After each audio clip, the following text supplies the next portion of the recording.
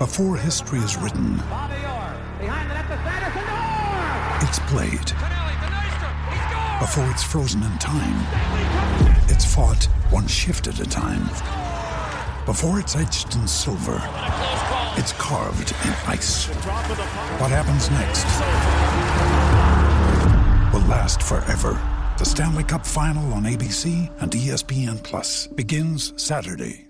With threats to our nation waiting around every corner, adaptability is more important than ever. When conditions change without notice, quick strategic thinking is crucial. And with obstacles consistently impending, determination is essential in overcoming them. It's this willingness, decisiveness, and resilience that sets Marines apart. With our fighting spirit, we don't just fight battles, we win them. Marines are the constant our nation counts on to fight the unknown. And through adaptable problem solving, we do just that. Learn more at marines.com. Okay, round two. Name something that's not boring. A laundry? Ooh, a book club. Computer solitaire, huh? Ah, sorry, we were looking for Chumba Casino. That's right, ChumbaCasino.com has over 100 casino-style games. Join today and play for free for your chance to redeem some serious prizes.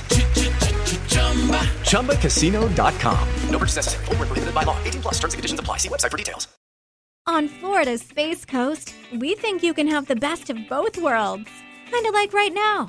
Driving, at your desk, maybe at the gym, but you're also grooving to some music. Visit us and you'll go to the beach and see a rocket launch or go kayaking and manatee spotting. It's all waiting for you on the only beach that doubles as a launch pad. Plan your adventure today at visitspacecoast.com. Hi, Paul Dennett here. Just letting you know that Cricket Unfiltered is now on Patreon. If you are a fan of our show and would like to support us with a few dollars each month, go to patreon.com/cricketunfiltered or click the link in the show notes on your podcast app. Mena's here. Our Patreon supporters will also get some pretty cool bonus content. Paul will be doing a series of cricket history podcasts. And Menas will be doing long-form interviews with leading cricket personalities. All of these shows, plus other bonus features, will be available exclusively to our Patreon supporters. The first bonus episodes are available now. Menas has just done a superb interview with a very candid Shane Watson. And Paul has put a history special together on how cricket was covered on Australian television before the World Series cricket revolution. So if you want some great extra content, or if you just love the show and would like to help support us financially, please go to patreon.com/cricketunfiltered. Now, on with today's show.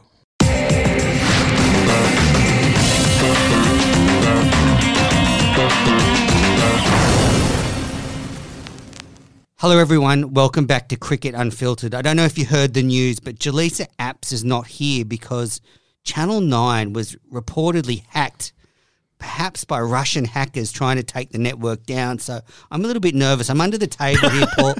Do you think we're okay to go ahead with this podcast? Because I don't need Putin coming after us. It's just scary times. What do you think? We're going to be all right? I just want to say that I think that the Russia should have its own T20 tournament, and I'd be all supportive of that. Oh well, I'm gonna get out from under the table, but honestly, I'm scared. I don't want the KGB coming in here and shutting us down. Well, yeah, listeners, it's just Paul and I. Jaleesa had to do a whirlwind trip to Melbourne to keep Channel 9 afloat, but we've got lots to cover in this episode if we don't get taken off air at the last minute by the Russians. We're going to wrap up all the cricket news. Then we're going to interview our good friend from CricBuzz, Bharat Sundaresan. He's got some fascinating insights into the England Tour of India and also the IPL. But let's start off with the return to action of the Australian women's cricket team. They took on New Zealand in a T20 international on Sunday, and a fantastic match-winning performance by Ash Gardner. New Zealand was sent in and made 6 for 130. Jess Jonathan was the best of the bowlers, taking 3 for 26. Then in reply, Australia were reeling at 3 for 14. And then when Lanning got out, the score was 4 for 62, and still the run rate was climbing. But then Ash Gardner just peeled off 73 not out off just 48 balls, including 3 big sixes.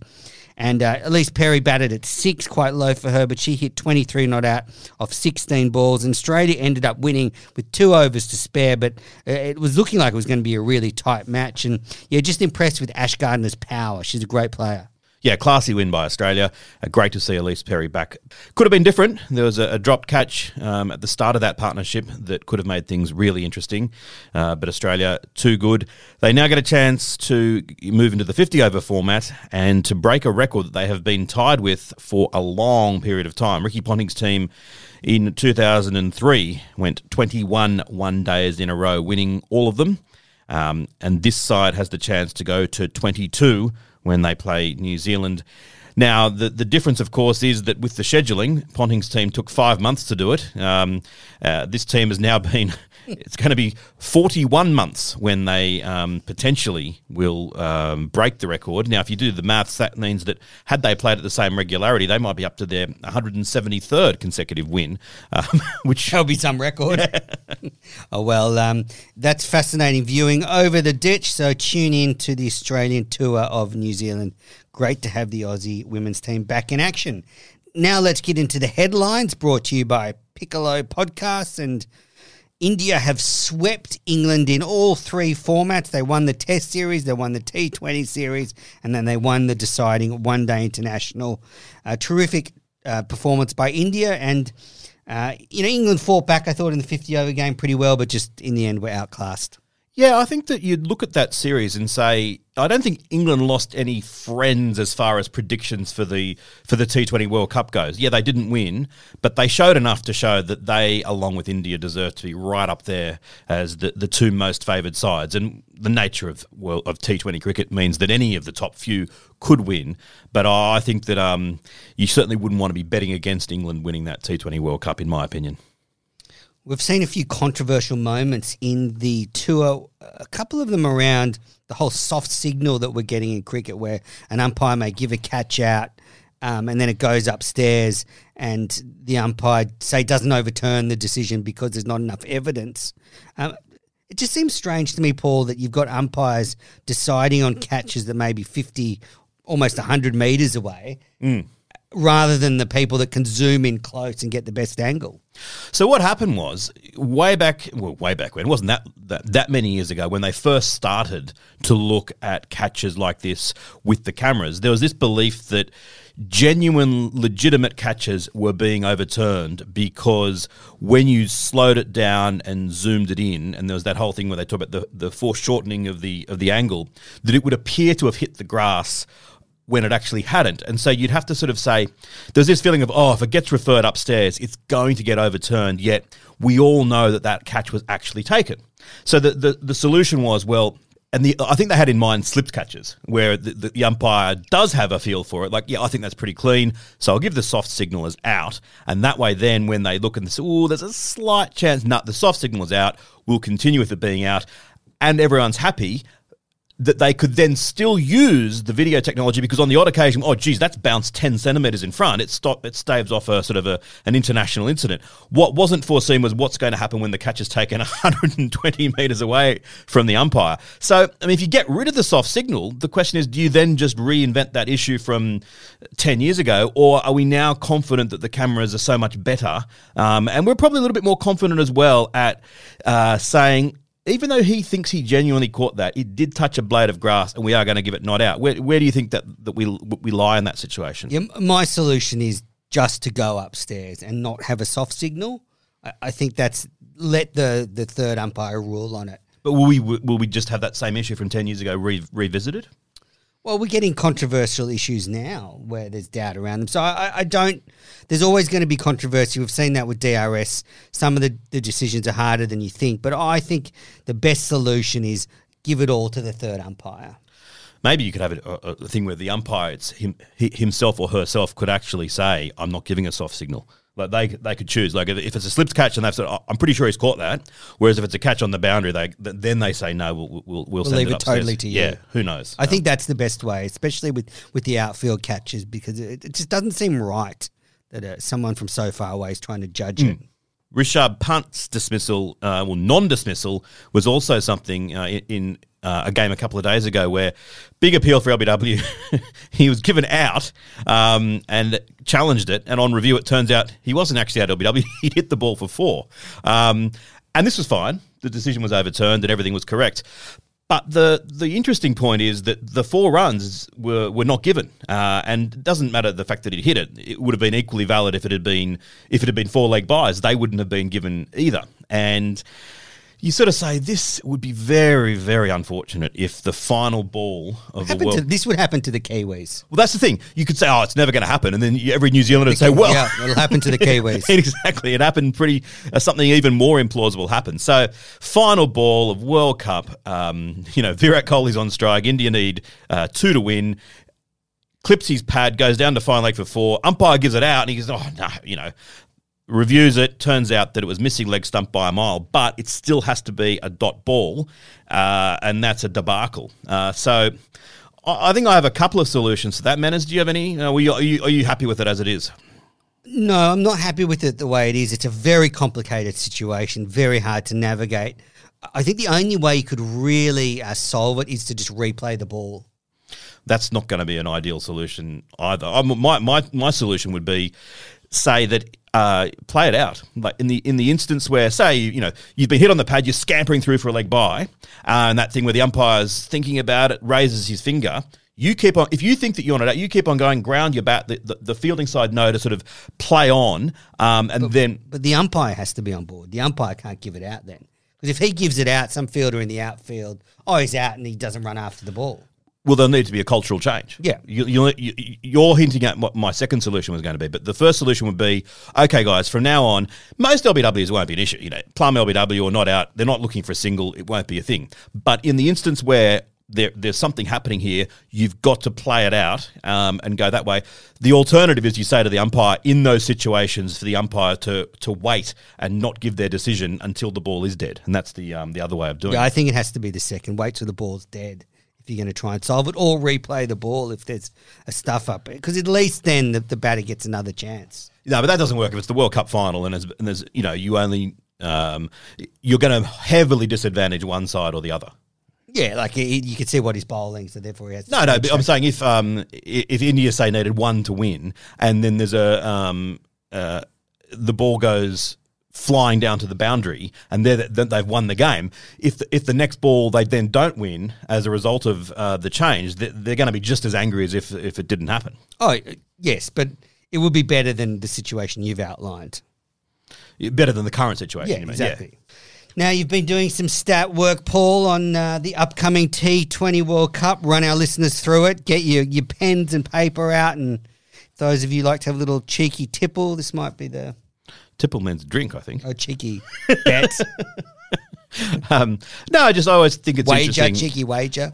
Just to look at, in advance of a tournament, to take the betting odds, convert them to percentages and see what the market thinks. And if we look at going in reverse order for a bit of fun, and to the nearest whole percentage, here are the percentage chances of each team in the upcoming World Cup of T20 cricket. Namibia 0, Oman 0, Scotland 0, Netherlands 0, Papua New Guinea 0, Ireland 0. Bangladesh 2%, Afghanistan 2%, Sri Lanka 4%, South Africa 6%. I'd venture to say that's one of the lowest percentage chances South Africa has ever had going into a World Cup. Maybe even too high. well, when are they going to win a World Cup? Never. West Indies 9%, New Zealand 9%, Pakistan 9%, Australia 14%, England 17%, and India 26%. Anything that strikes you there as jumping out of the page as unusual? Yes, Australia are way too highly fancied. I'd have Pakistan, New Zealand, and the West Indies probably ahead of Australia in T20 cricket at the moment. Yeah, no, I think that maybe England are a bit lower than they should be at 17%, but I still think I'd probably still have Australia as third favourite, but not by a great deal. All right, so that'll be an interesting one to follow as we get closer and closer to the tournament. We see what players are in form. Last one, we were all very excited when AB de Villiers played in the Big Bash, and the magnitude of that coup is put into a little bit of perspective by the fact that he is now going to be playing in this year's Nepal's Premier League T20 tournament. So tournament goes from the 29th to 25th of September to the 9th of October. One of the joys of Twitter has been discovering just how big cricket is in Nepal. It's not you don't think of it that often, but they are mad for it. So good on them. Great for them to get such a great signing, but it also shows that as far as the Big Bash is concerned, we really should be able to get some fantastic players down. But also this is a 2-week tournament, so it's a much easier sell to somebody, isn't it? Come for 2 weeks, probably getting paid a fortune. I think if you can't sell someone coming to live in, the eastern suburbs of Sydney or any of the franchises for 5 or 6 weeks, it's a pretty good place to be in January, Australia. Yeah. I think we should be no arguments here. I'm going to be watching this Everest Premier League T20 if we can get it over here. All right, now the next cricket headlines. Congratulations to Queensland, who are Women's National Cricket League champions for the very first time. They had lost 5 finals previously. They were able to beat Victoria on the weekend. Victoria sent Queensland in, and Queensland made a massive 8 for 317. Dr. Georgia Redmayne, just a lazy 134 not out, following on from 99 not out in the previous game. And in reply, Victoria were all out for 205. Grace Harris taking 4 for 35. Unfortunately, Elise Villani had a chance to break the all-time run-scoring record for a WNCL season, but she made just 18 and fell 19 short of the all-time season runs. But congratulations to Queensland. Terrific effort. They lost a few players to the Australian tour, but still came up with the trophy. And friend of our show, Peter Lawler, with his Cricket Etc. podcast with Gideon Haigh, interviewed Georgia Redmayne about a week ago or 10 days ago. I listened to that, and she's such a likeable and intelligent character. It was great to then see her do so well in the final. And stay tuned for Mad Manners at the end of the show. I've got a few words about the Victorian situation down south. All right, now staying with the domestic scene. Well, Paul, it's both competitions are very similar, the Marsh Sheffield Shield and the Marsh 50 Over Cup, with basically Queensland and New South Wales up top. But in both comps, they've got a resurgent West Australian team nipping at their heels. And this week in Sydney, Queensland and New South Wales battling in both competitions. And the loser of those games could find themselves out of those competitions. Really looking forward to these games. We're going to be down in Wollongong calling the New South Wales Queensland Shield game. It'll be my first ever time being at North Dalton Park in Wollongong. Same. Looking forward to that.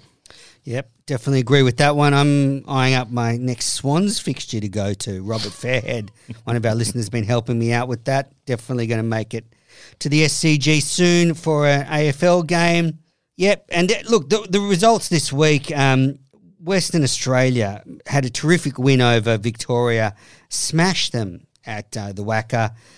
Centuries to some of my favourite players, Josh Inglis and Joel Paris, 102 not out, and Cameron Bancroft, 113. But I just want to point out Joel Paris. He made his maiden first-class century, 102, took a 5-wicket haul in Victoria's second innings. And, for a player that's battled injuries, he's played for Australia. He's played one-day international cricket, but he's battled back and quad injuries, and it's been a really rough road for him. Great to see him get these rewards, and a century and a 5-wicket haul in one game is pretty special. Absolutely. Another player to watch is Sam Whiteman, who made 13 and 104 in the game. That was his third Shield century of the summer. And he's got an interesting story as well. He started off as a wicketkeeper batsman and has given up the gloves and has turned himself into an opener. And he's only been opening for the last 2 seasons, but 3 centuries in a Shield season is a great return. And I think he has potential to play for Australia if, say, Pekovsky's injured next summer, or if Warner retires in the next couple of years. Whiteman is certainly a player to watch. He was mentioned briefly at the start of this summer as someone to be considered. File this next under the heading of I would love nothing more than in months to come or years to come you can retrieve this audio manners and make a mockery of me, but I can't see it happening. I mean, he's 29 and he has an average of 35 in first-class cricket. And his recent Shield averages, 2016-17, he averaged 26. Didn't play the next season. Then 2018-19 averaged 43.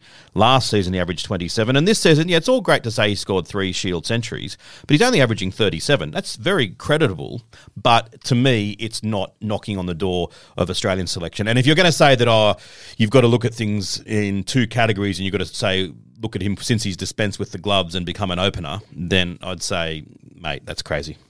Well, I'm not going to say that. I'm not going to say he's like bashing down the door. But when I look at sort of the other options around to open the batting, not sold on Harris.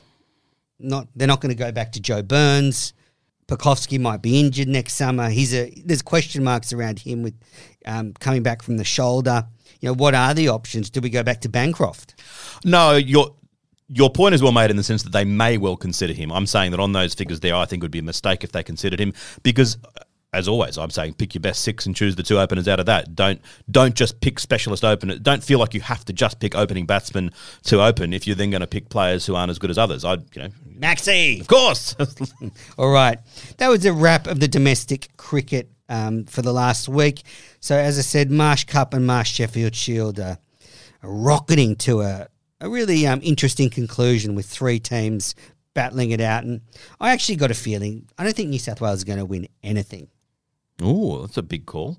Queensland peaking, Western Australia peaking, New South Wales about to lose a lot of their players to the IPL. The only thing is for the Marsh Cup, their last game, just before they go to the IPL, Smith, Warner, Hazelwood, they're all going to be there in that final game. So that might sneak them a win, but I can't see them winning a final. Yeah, I see where you're coming from. All right. Well, that's it for the cricket headlines. We're going to be back in a moment with Bharat Sundaresan, and then we've got Can't Let It Go and an excerpt from Paul's history special. But before we get there, I want to thank Mitchell and Alexei for being our very first Patreon subscribers. Both of them signed up in the last week, so thank you very much, and we really appreciate it. And if you want to support the show and you want to get our extra content, there's a link in our show notes. But thank you to Mitchell and Alexei. Indeed, thank you. All right, after the break, Bharat Sundaresan from Crick Buzz.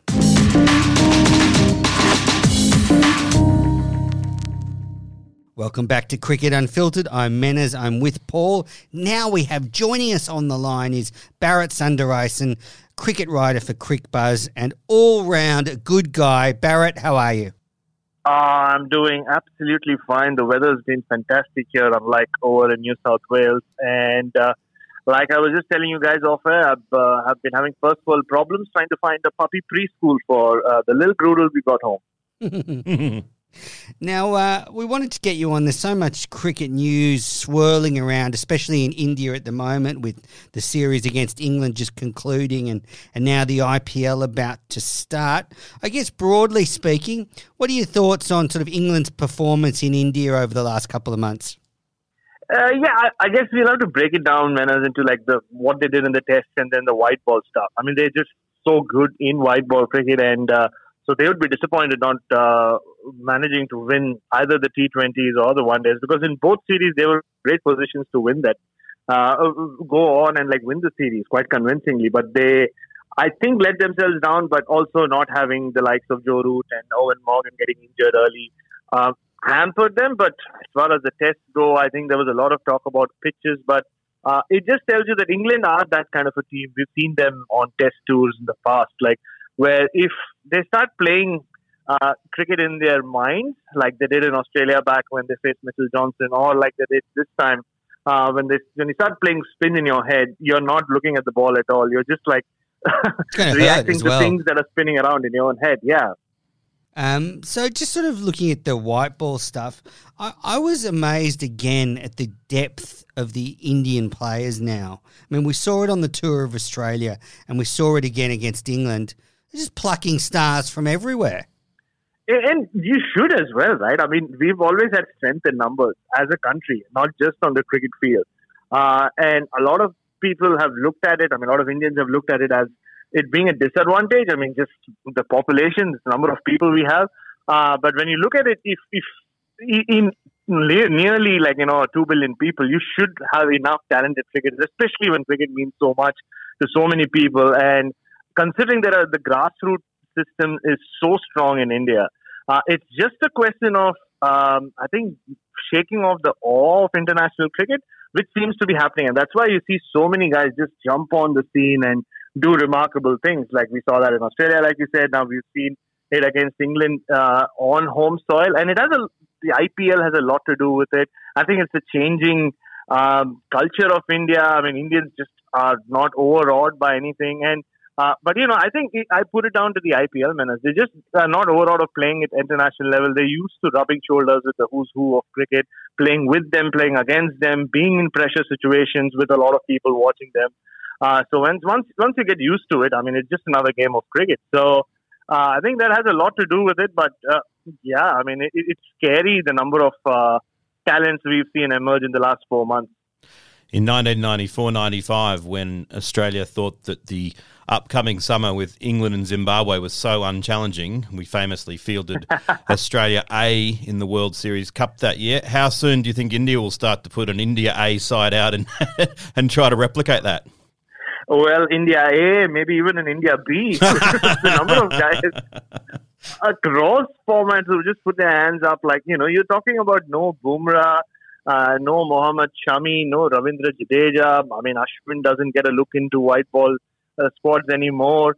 And still them finding ways of winning. And also, it's not just about the new talent. The younger talent. It's about guys like Hardik Pandya and Rishabh Pant, who just seem to be improving, and Shardul Thakur, improving with every outing. They just seem to be maturing. They just seem to almost want to be big match players, right? Virat Kohli has always been the guy who loves the big stage. But now you're seeing a lot of guys coming through the ranks who love the big stage, who just want to be there, want a million people, billion people cheering for them. So at the moment, they're so spoiled for choices. I don't know. It's not easy being an Indian selector currently for all the right reasons. I find Rishabh Pant so captivating. Whenever he's batting, I just want to watch Pant go about his business. And I didn't quite expect him to sort of develop into the match winner we've seen over the summer against Australia and England. We saw on the last tour down under his potential, but just to be able to deliver in clutch situations, has he sort of exceeded your expectations? I think so. We always knew he was a special talent. But for me, the moment that stood out from Rishabh Pant throughout this whole period was in a post-match chat with the commentators during the Test series. I remember, I think the last Test against England, where one of the commentators asked him, how much do you enjoy entertaining the crowd? And he just looked kind of blankly, almost nonchalantly, and said, well, I'm just here to, win matches for my country and stick to what I know best. If the crowd gets entertained, great, good, I'm happy. And that's the sign of a natural entertainer, right? He's not doing whatever he's doing to entertain. He's actually doing it to showcase and show off the immense talent he has. And the maturity he's shown on so many different occasions in such different scenarios, whether it was there were the Test matches in Australia, every innings was different. And similarly against England, that last fourth Test, him and Washington Sundar, that partnership, turned the game around from almost a hopeless situation for India. And now he was left out of the white ball stuff. They said he was unfit. They said, KL Rahul's the better option. And look at the way he's just come in and he's just even the last two innings, the 70 odds he's made. He's just come in when India needed runs, but he's played his game. He just seems to know when to play which shot, and he has all sorts of shots. And of course, that reverse sweep of Jimmy Anderson, the second new ball will stand out. But even there, it was about game awareness, right? He didn't do the same to Ben Stokes in that spell, because Ben Stokes doesn't land the ball on the same spot over and over again, whereas Jimmy Anderson does. So just a lot of street smartness, game awareness, and I think we are really looking at a future India captain. I was just going to actually ask that, because you look back at some of the over the recent years, you had Gavaskar and Kapil Dev of the previous generation, then obviously Tendulkar was so dominant for so long. Dravid and others were popular, but then Dhoni really sort of took the torch from there, and now Kohli. Is Pant the next one to be the kind of the number one superstar of Indian cricket when Kohli retires?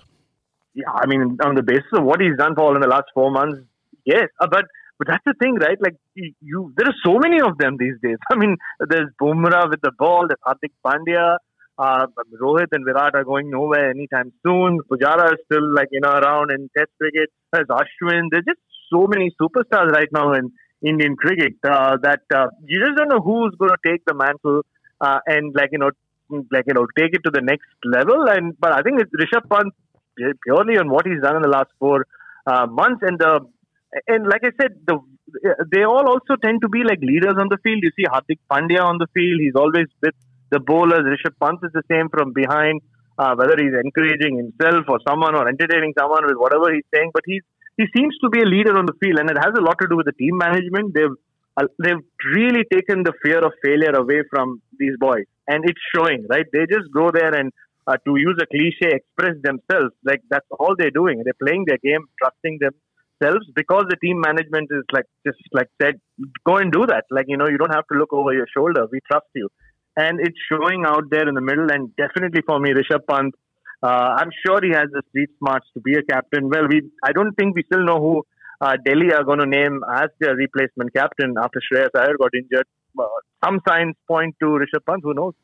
Would be a very smart appointment. I think he's matured so much. Now, Bharat, I was really happy I wouldn't say I was really happy that India qualified for the World Test Championship final, but I was pleased because I think having India in that first World Test Championship final will really boost the profile of that match, and hopefully it'll be well received at home. How has the World Test Championship concept been received? I think, and you make a very good point there, man. It's like, you think of the World T20, the first ever World T20. What better final than India-Pakistan, right? Like, you couldn't have ended that going to the last over, last ball, literally. And I don't know how much of the World Test Championship has captured the imagination of the Indian cricket fans.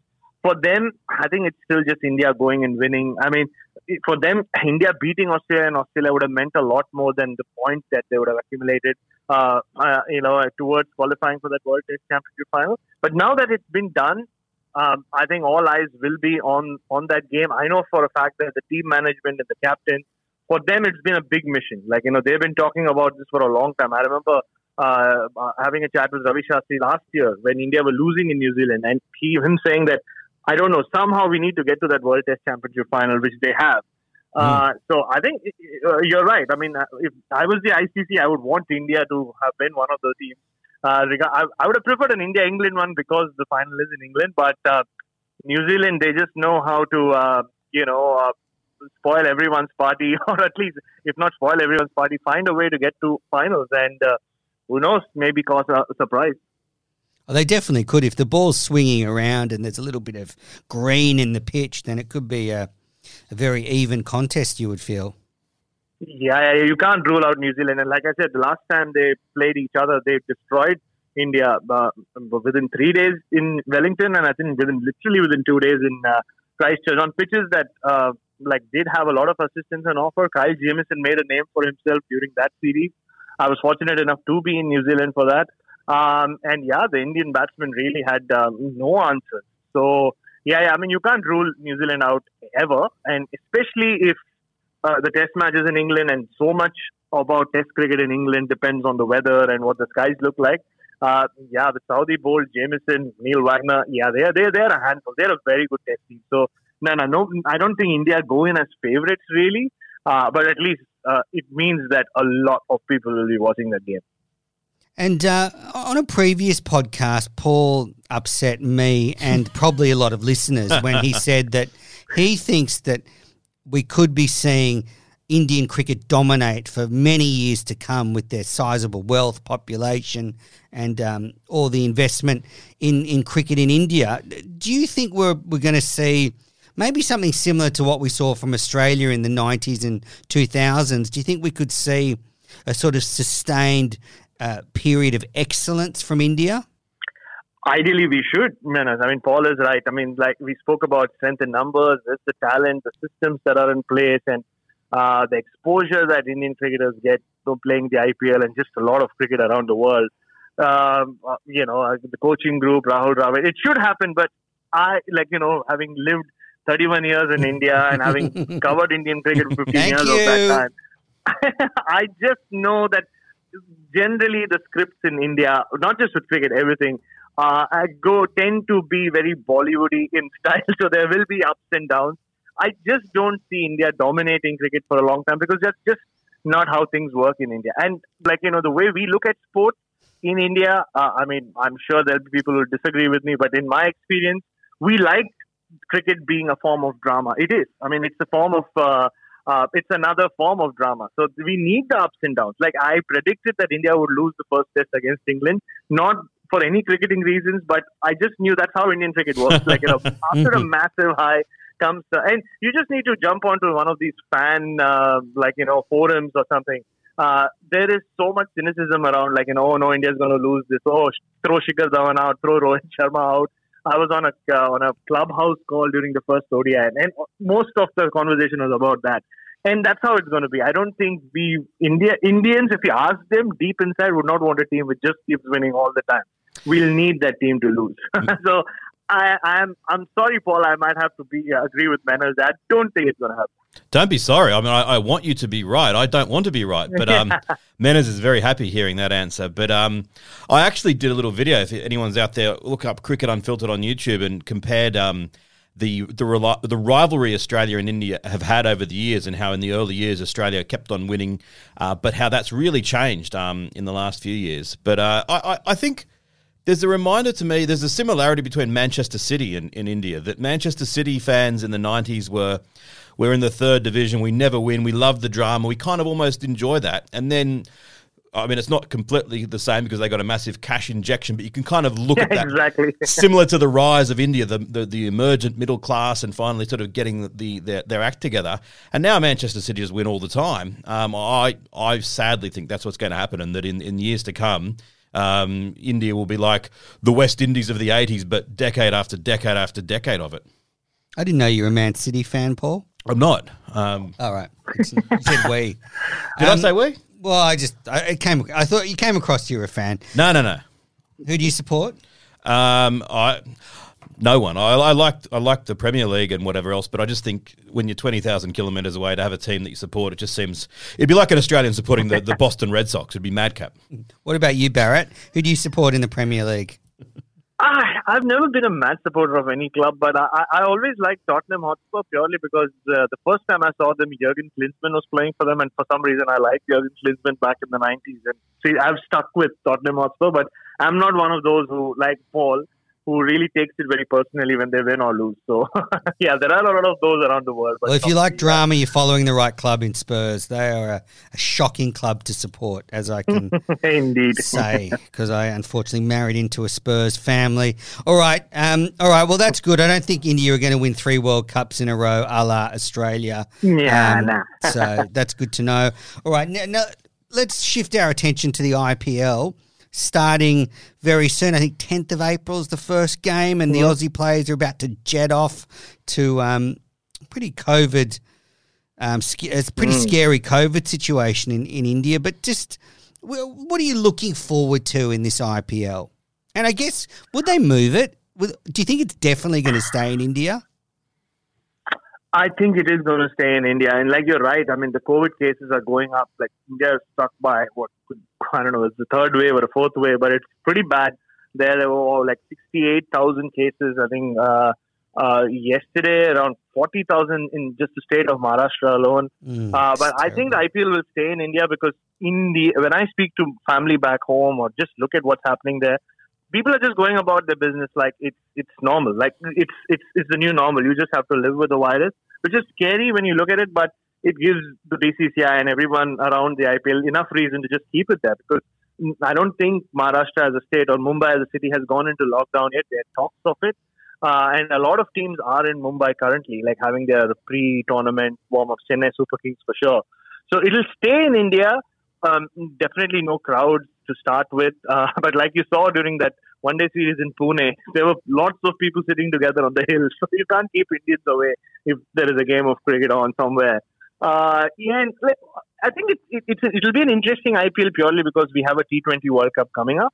And a lot of questions will be answered, not just from an Indian context, but from an Australian context and an English context, because you have so many players who will be there, right? I mean, we'll get to know whether the likes of Riley Meredith and Jai Richardson, whether they will succeed in those conditions. Yeah, Jai Richardson had a decent tour of India, one-day tour a few years ago. But so it's not just for India, but a lot, like, whether Glenn Maxwell is the guy, what kind of role RCB used him in, and like whether that's going to work for Australia going into that World Cup. Because think about it. I mean, Josh Butler has become the most dangerous opener in T20 cricket, but it started in the IPL. So things happen in the IPL, and this year will be one of those. And for India, like we've seen it in the last 4 months, I'm sure there are going to be newer names which are going to emerge. And that's why I think if I was an Indian selector, I wouldn't be too bothered about picking or even thinking about a squad for that T20 World Cup, because I know there'll be 2 or 3 names will just pop up from nowhere,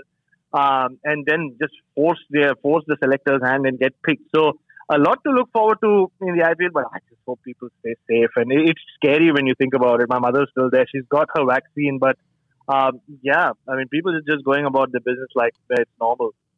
Well, that's good to hear your mother's got the vaccine, because I think that's the answer. They've got to get the vaccination up, but it's not easy when you've got 1.4 billion people. But I suppose it would be interesting whether any of the overseas players will have second thoughts about going as it continues down this path, or also whether or not there'll be some questions as to whether the World Cup needs to be postponed or relocated. But in any case, to the tournament itself, and the main question I've become a massive Dan Christian fan in the last few months, and I was so happy that he's got picked up by RCB.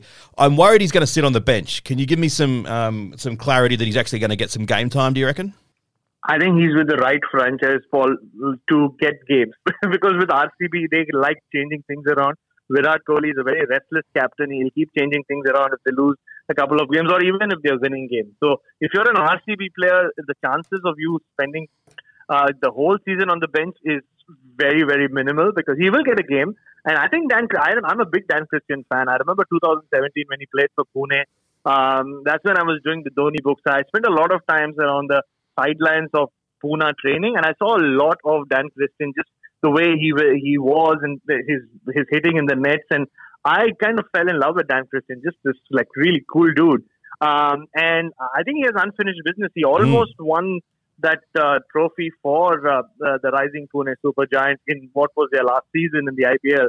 So, going back to 2010, 2011, and covering that IPL auction when he was the biggest pick in terms of money for a foreign player. And here he is 11 years or 10 years later back in the IPL. So he'll definitely get a game, and I think RCB can do with his calmness on the field. Yeah. Like I said, they can get a little jittery, and we've seen them struggle as a result. And I know they paid a lot of money for Kyle Jamieson, but yeah, I mean, he didn't have a great series against Australia. And so we'll have to wait and watch how many games he gets. But I have a sneaky feeling Dan Christian will end up not just playing, but playing a pretty big role for RCB this year. That's music to my ears because I feel the same way, but I was just hoping he wasn't going to be sitting on the bench. He and Virat Kohli and Glenn Maxwell, there's three of the most exciting players in the world all playing for the same franchise. Chuck in AB de Villiers. Yeah, I forgot about him. Jeez, there's a top four. Yeah, exactly. Hey, Bharat, if we've got any listeners out there who maybe are big cricket fans but haven't yet gone into the IPL and are kind of thinking about doing so this year, what's a good team for them to support? You don't want to support CSK or Mumbai and sort of be on the bandwagon. What's a sort of a team that they can get behind and sort of gritty team. Have a bit of credibility as well. Yeah, I think I can think of two teams. Like I think Rajasthan Royals have always been the team that pull off surprises. Like they often look like a ragtag outfit. I mean, they have Ben Stokes and Jofra Archer and all those, Josh Butler playing for them.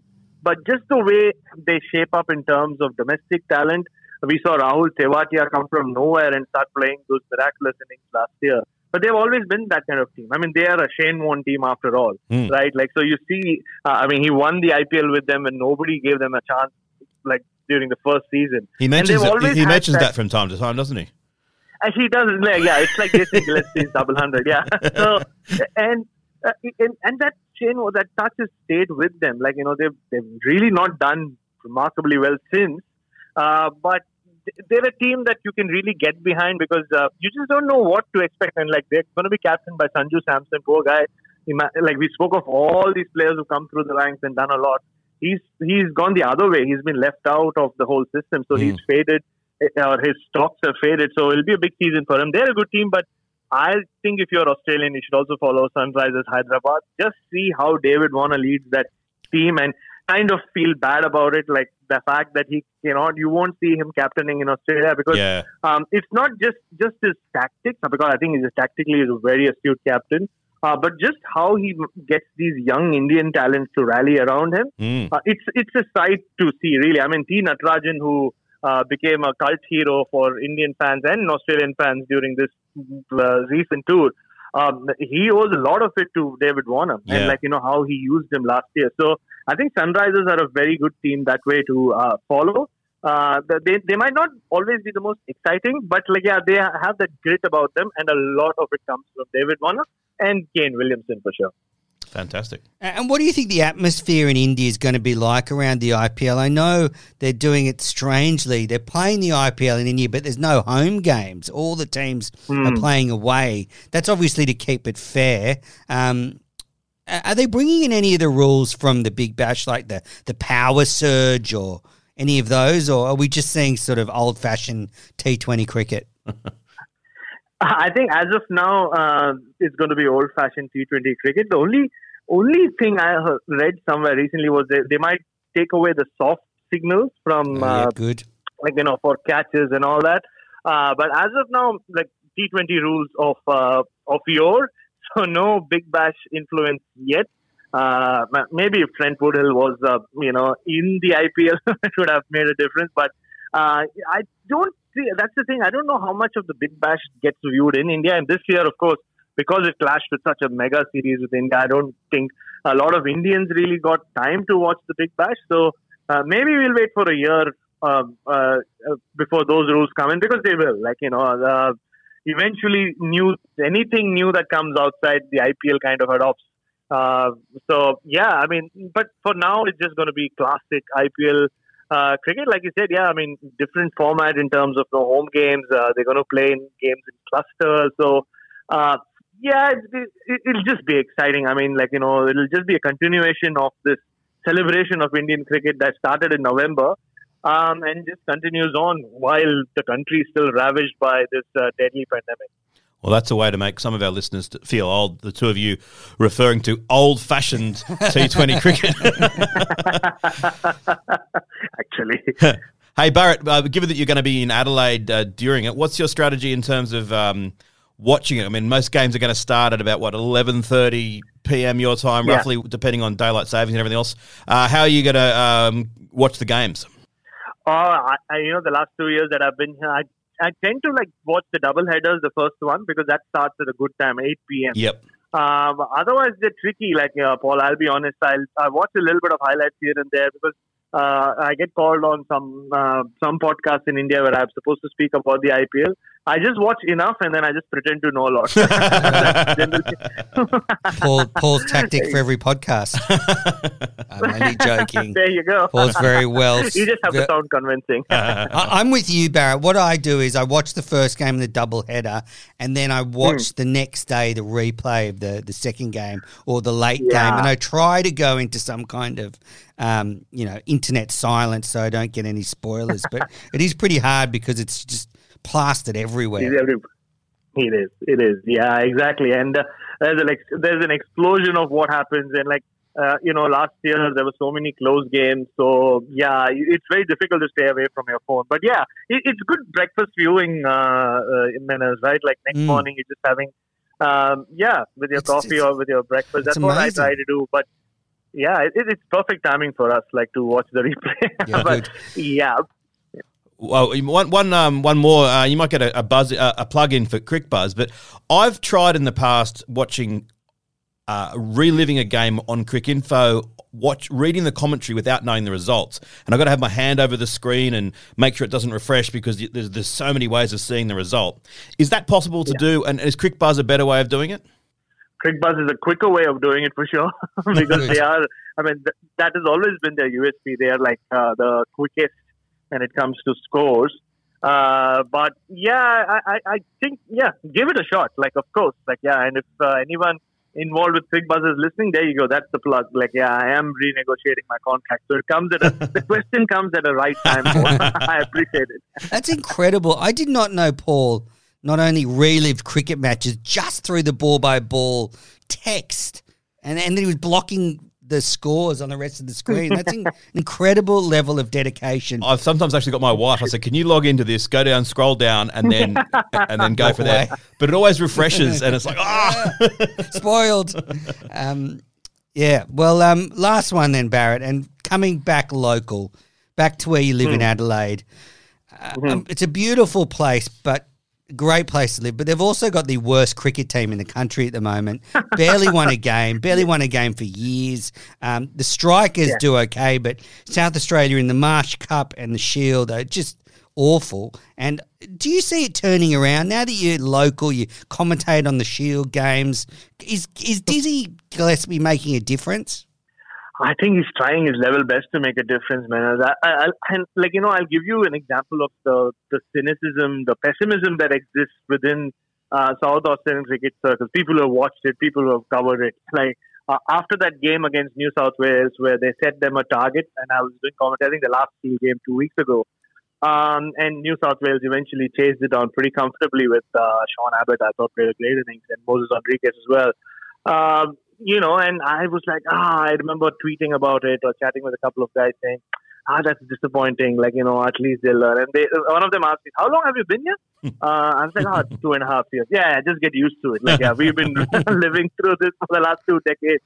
So, it's just sad. I mean, there is talent that's coming through, but I think not enough guys are, knocking the door down. I remember saying this on air during the first leg of the Shield. If guys who are, without taking names, averaging 23 and 24 are getting comebacks into the side just because they've scored a great century or Premier Cricket century. It just tells you that there is a certain lack of depth. I don't know why, because I umpire as well, as you guys know, and I see a lot of talent around in Adelaide, but it just seems to be a hole that they just can't come out of. I felt bad for Jason Gillespie many times during the season because he just looks helpless. After the game, he's like, we'll take the positives from this. How many times as a coach can you say that? So, it's not just the issue of they don't have enough batsmen or they don't have enough bowlers. It's multifold. They just don't seem to have enough guys doing enough on when it matters. So, I remember commentating with Chad Sayers when they played the Marsh Cup against New South Wales at the Adelaide Oval. Just looking at him at times when the bowlers are going when he wasn't on air, just his reactions tells you how frustrated they are with where their team is right now. And you like to believe there's always light at the end of the tunnel, but like the locals have said, that tunnel's been very, very long. They've been looking for that light for a long time. Well, I'll just take that as a no. You don't see it turning around in the near future. I hope it does, though. I know Dizzy's doing great work there. And if anyone can kickstart that state's cricket, it's Jason Gillespie. Well, Barrett, thank you so much for coming on the podcast. Really great to have you on. Just last question, are you a Crows or a Port fan? Very, very good question, Benners. I've left it open. I was fortunate enough, to do commentary with one of the Port Adelaide players who apparently is a massive fan of cricket, Jared Lanier. So I gave him, we had half an hour together. I said, you have half an hour to convince me why I should become a Port Adelaide fan. I'm in the market.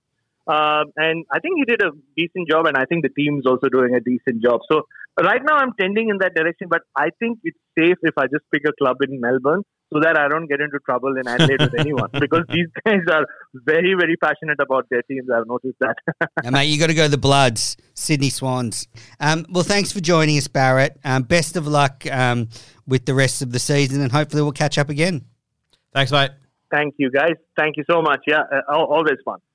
Great stuff there from Bharat Sundaresan. We'll take a quick break, then we'll be back with Can't Let It Go and an excerpt from Paul's History Special.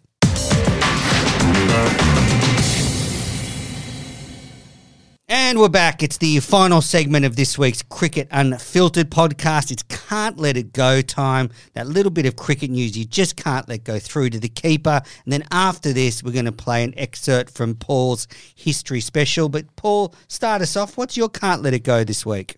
Well, just on the same theme that we touched on with Bharat, the fact that Sachin Tendulkar has COVID, and I think that's a really concerning sign for cricket lovers, and a concerning sign for India, that you'd sort of think that if anyone was not going to get it, it would be him. But it's a sign of the trouble that the country is in with the virus. So, as I hinted at with Bharat, it'll be interesting to see whether or not they do need to relocate that World Cup.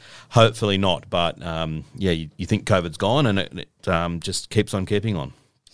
Well, people have asked for more Mad Manners, and boy, was I triggered on Saturday while watching the WNCL final. I cannot believe this. Even saying it now, I can't believe it. Apparently, the Victorian Cricket Association asked for the WNCL final to be delayed until their international players got back from New Zealand. What on earth are they thinking? Well, their team lost on Saturday, and it's not good when your board says, this team can't win, can we delay it? So good on them for doing that. But, it's the most selfish act I've ever heard. How often do New South Wales lose a ton of players to international duty? You don't see them go, can you delay the Shield final till after the IPL? Can you delay the WNCL to the Kiwis? The players are back from the Kiwi tour. Honestly, Victoria should be chucked out of the Shield, chucked out of all competitions if they're going to act like this. Chucked out of the Shield? They torpedoed the Shield. We can't play, we've been in quarantine. Well, honestly, they've stuffed their own season because they're not going to win diddly squat. And honestly, that was just like a smack in the face that they've tried so hard to get this season up and running. They get to the final. Whether they thought it would happen or not, even to ask, I would just chuck them out of next year's WNCL, chuck them out of the Shield, and they can have a good think about themselves. Well, I'm upset. Who asked to delay a final because the international players aren't available? Is there some rationale behind it? Because they want to win. Obviously, they'd like to have Perry and Lanning and all their stars back. But there must be some reason. Yeah, they wanted to win. No, apart from that. Well, they will say, it's better for the game if all the best players are available. But, when have they, delayed domestic matches to get the best players back? Prior to the summer, was it expected this clash would occur? Or is that? No, absolutely, yeah. Okay, well then I must say you're not as mad as me, but you can see where I'm coming from. I tend to agree. I don't think that Victoria should be cut loose from all the competitions. But yeah, I agree with you in a much more calm. They've had a bad season, the administration down south. So selfish Victorians. All right, now Paul, introduce your history special. When you hear about cricket on television in Australia, most of the stories start in 1977 with the Kerry Packer Revolution, which is great because it is a great story. But the 20-odd years before that are an amazing period of technological frustration, enhancement, good and bad, and I think it's a really fascinating story. So you're going to hear a little clip now from near the start of that show. And if you enjoy it, then please look at the show notes here, go to our Patreon page and subscribe, and you'll get to hear that episode in full and all the future ones that Menas and I are going to do. The wait for televised Test cricket was over. Well, almost. The first test was at the Gabba, and Brisbane was yet to get television. At that point, only Sydney and Melbourne had it. Nevertheless, in a sign of the public appetite for cricket, technically the game was televised to the one location capable of receiving the signal, the ABC studio in Brisbane. Why did they bother? Well, to convert it to film, cut it into about 15 minutes of highlights and rush it to the airport to be flown south for televising later that night or the next night in Sydney and Melbourne. So Test cricket had now been shown on TV, albeit not live. That came next. The second test was in Melbourne, beginning on New Year's Eve 1958. Play began and nothing. Cricket Australia, worried at the effect television might have on ticket sales, refused to allow any of the first two sessions to be broadcast. This misguided policy of a two-thirds blackout into the city of origin was to last into the 21st century. But finally, with play set to begin after tea, more than 20 years after England, Australian television showed live Test cricket. The television guide from that final day of 1958 is a thing of beauty. There were only 3 television stations, 9, 7 and ABC, and all 3 showed the cricket live simultaneously, as if to make up for lost time. If you were watching television that afternoon in Melbourne, by definition, you were watching the cricket. Sadly, the cricket itself was of the worst possible type. These days, they'd call it a brand destroyer. Writing in The Age, Percy Beam said the batsmen were slow hand-clapped and barracked for their slowness from the tea interval onwards. Thankfully, the match got a bit better thereafter, and over the ensuing days, Melbourne viewers saw some of a Neil Harvey century and an England second innings collapse as Australia won by 8 wickets. But it was only Melbourne viewers, as the signal wasn't strong enough to reach Sydney. The third test was in Sydney, and the final sessions were televised live into Sydney, also on all 3 stations at once. And you would assume that would have been all, but the television networks sprang a surprise. During the winter, a secret joint project dubbed Operation Kangaroo had been undertaken by Channel 7 Sydney in partnership with Channel 9 Melbourne. Imagine that happening these days. Their ambitious goal was to beam a live signal from Sydney to Melbourne to enable this third SCG test to be shown live into Melbourne. Satellites were almost a decade away. The plan was to use a series of microwave transmitters. These would be strategically situated just before the signal was about to be lost, so a transmitter would catch the signal and then beam it on afresh. The higher the elevation of the transmitters, the better, and so engineers and technicians secretly worked to install equipment in remote, freezing and dangerous locations. This almost proved fatal, as an installation crew got caught in a winter blizzard in the snowy mountains and only just survived. It was a borderline crazy plan, and possibly a world record at the time for the longest network of its kind. By the third test, the cumbersome and fragile network was in place. It went Sydney to near Goulburn, to Mount Janini, to Cabramurra high up in the Snowy, to the Horn on Mount Buffalo in Victoria, to the highlands north of Yea, and finally to Mount Dandenong on Melbourne's outskirts. The Melbourne newspapers had revealed the glorious secret project, with the front page of The Age headline being GTV9 plans live telecast of third test. The article began, "A technical achievement unparalleled in Australian history will be attempted today when it is hoped to make a direct live telecast of the third test match from Sydney to Melbourne." Melbourne cricket fans eagerly tuned in to Channel 9 after tea to see the magic unfold. But the connection didn't work. A truck supporting one of the transmitters in the Snowy had got bogged and the transmitter chain had been broken. Undeterred, they tried again that night. On his famous Channel 9 in Melbourne Tonight show, Graham Kennedy said, "Come in, Sydney," and instantly Melbourne viewers were watching Channel 7's In Sydney Tonight show live. And so next day they tried again in the cricket, and it worked. Melburnians, sweltering on a 40-degree day, were greeted with the sight of the covers on in Sydney. Nothing much has changed, some of you might say. But soon the rain stopped and play began, the first ever intercity live broadcast of cricket in Australia. Great stuff, Paul. Really enjoyed that. Excellent work with Dennett's Deep Dive. Thanks, everyone, for listening to this week's Cricket Unfiltered. We'll be back next week. See ya.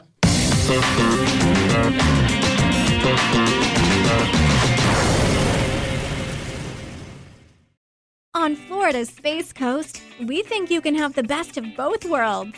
Kind of like right now. Driving, at your desk, maybe at the gym, but you're also grooving to some music. Visit us and you'll go to the beach and see a rocket launch. Or go kayaking and manatee spotting. It's all waiting for you on the only beach that doubles as a launch pad. Plan your adventure today at visitspacecoast.com. Sports Social Podcast Network. Judy was boring. Hello. Then Judy discovered ChumbaCasino.com. It's my little escape. Now Judy's the life of the party. Oh, baby, mama's bringing home the bacon. Whoa, take it easy, Judy. The Chumba life is for everybody. So go to ChumbaCasino.com and play over 100 casino-style games. Join today and play for free for your chance to redeem some serious prizes. ChumbaCasino.com. No purchase necessary. Void where prohibited by law. 18+ terms and conditions apply. See website for details.